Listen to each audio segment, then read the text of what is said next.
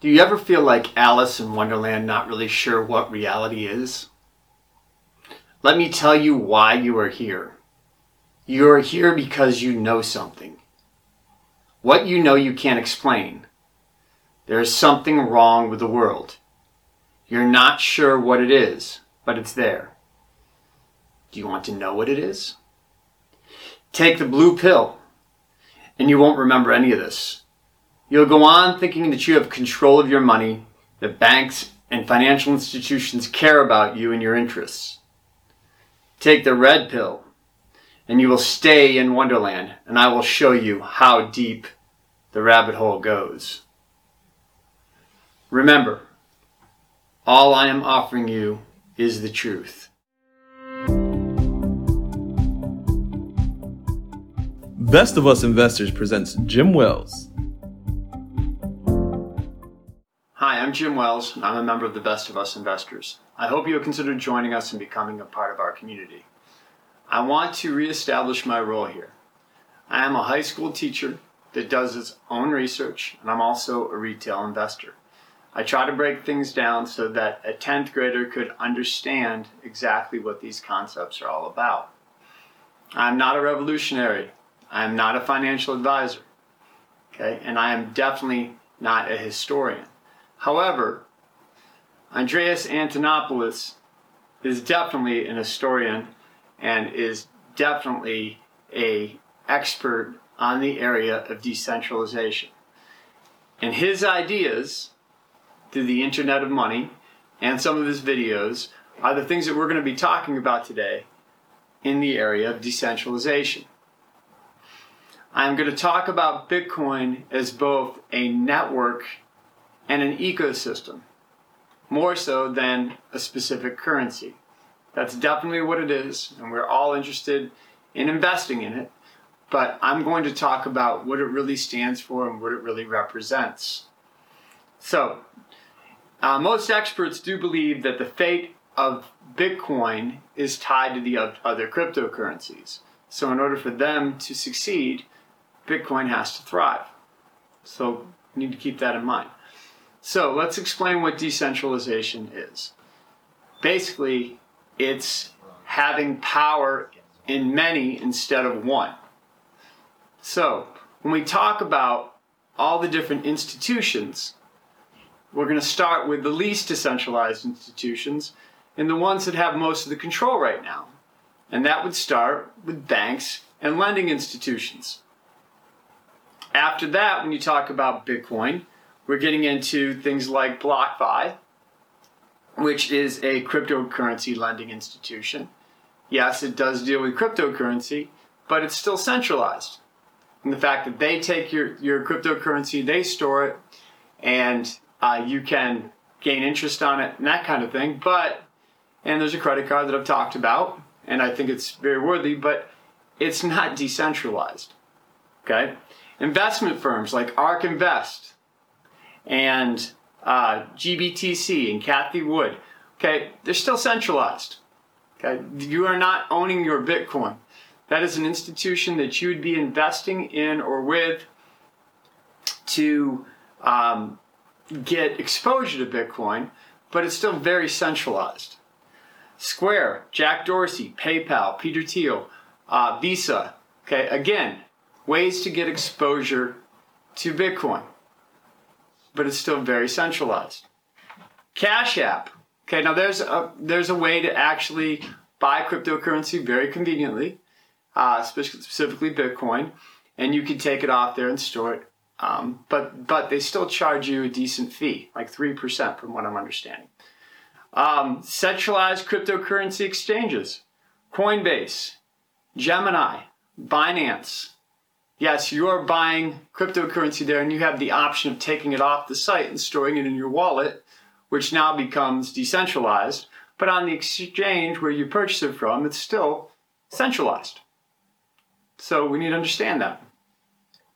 Michael Saylor, MicroStrategy, Raoul Pal, Real Vision. Okay, so yes, they have purchased real Bitcoin and they are storing their keys, but they haven't involved in their financial institution. And the reason that the price is going up is because these kind of entities are getting involved and they are also investing in cryptocurrency. But that is still very centralized. Okay, how they're storing it is decentralized, but that is not the main purpose of what cryptocurrency is. Anthony Pompolino is a very strong advocate, retail investor that stores his own cryptocurrency and understands the function of decentralization, but he also promotes BlockFi, which is a centralized agency. Okay, Uniswap, decentralized exchange. Okay, you can purchase different cryptocurrencies on Uniswap on the Ethereum platform. That makes it very decentralized. However, you can still purchase Uniswap on a centralized exchange. Okay, so we're just giving you the variances of centralized versus decentralized. SushiSwap, decentralized exchange that is purchased on a decentralized exchange. So pretty decentralized in terms of what it does. Its market cap is not as high as Uniswap, but it is very decentralized in what it does and what it is trying to do. And that's why it's becoming more popular. And then, deep in the rabbit hole, on the opposite extreme of centralization, where few people tread, you have both the bigwig and the general, Andreas Antonopoulos. He is held by no centralized agencies whatsoever. He's all about storing his cryptocurrency, having his own keys, being in charge of his own keys, and he speaks on the topic of decentralization and what Bitcoin really stands for. Okay, hopefully some of you guys picked up the Watership Down reference. I look at Andreas as the Holden Caulfield of cryptocurrency. If you were under 35, you probably weren't able to read The Catcher in the Rye in school. Maybe you read it on your own. It's great literature and it explains Andreas very well. Basically, Holden was very bright and saw all the corruption that was currently going on in the world and didn't want any of the younger generation to be a part of it, including his sister. So the book gives an analogy of children playing innocently in the rye field, but there's a cliff nearby where the children eventually fall off the edge and fall into adulthood. Holden wants to stand on the edge of that cliff and catch every child that comes out and send them back into the rye field, keeping them from participating in the corruption of the adult world. So here's the truth according to Andreas Antonopoulos. Truth 1. The value of the dollar is declining. Yes, money has long been used as a unit of account or an economic tool to predict what happens in the future. It's been a medium of exchange that we've used to buy goods and services. It had a decent store of value, but economists are predicting it's going to decrease in value in the coming years due to inflation. Okay, what hasn't been advertised, and Andreas describes the U.S. economy and the U.S. dollar as a sinking ship and Bitcoin as a life raft. It is probably the most entertaining video I have ever watched. Check it out. All right, truth number 2. Money has been used as a system of control. According to Andreas Antonopoulos, let's face it, banks have all the power. They know and control everything. Because of Nixon's signing of the Bank Secrecy Act in 1970, banks have financial control when it comes to our transactions. Every dictator in the world has the power to control the money supply of their country. Banks own our money.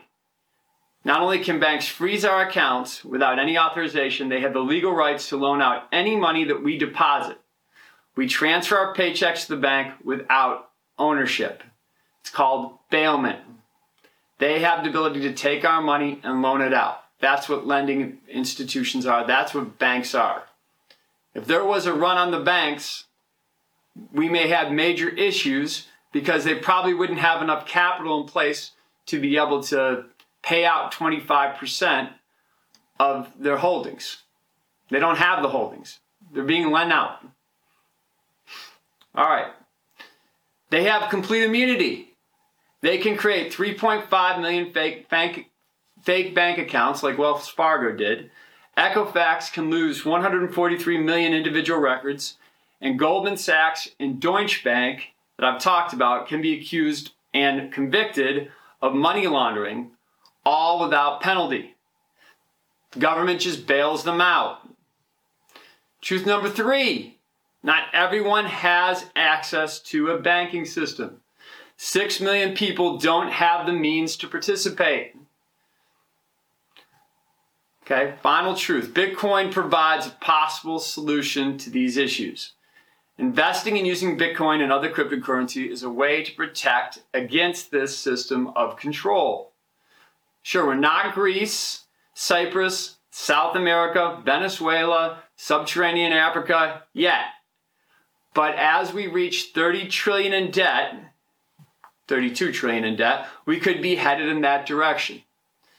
By investing in Bitcoin, you are investing in the future belief of privacy, freedom from control, and for some people, a chance to survive. Although maybe impractical for everyone at this moment, but by using Bitcoin and other cryptocurrencies for your sole currency and all financial transactions, you are refusing to participate in the real corruption of banks in our society. You are taking complete control away from the banks. You're saying, I am completely autonomous. You don't have to worry about banks. It's an answer to the devaluing dollar. You can participate in a world currency that isn't confined to one economy, one Fed, one conglomerate of banks. Bitcoin is a life raft on a sinking ship. It's Holden Caulfield trying to keep you from entering a corrupt system. So if you choose to listen to Bigwig, the General, Andreas Antonopoulos, you might be able to keep your watership from going down. If you're interested in these concepts, I would really encourage you to read this 3-volume set by Andreas Antonopoulos called The Internet of Money. He also has many videos that you can check out on YouTube, but it really gets into the aspect of decentralization and what Bitcoin, Ethereum, and the DeFi, decentralized finance, are all about, and how it can help people. And that is what it's really all about. The peer-to-peer decentralized currency and what it'll do to help out the world moving forward. I would encourage you to join Best of Us Investors, become a part of our community, and you can find me on the cryptocurrency part of the Discord. We will see you soon.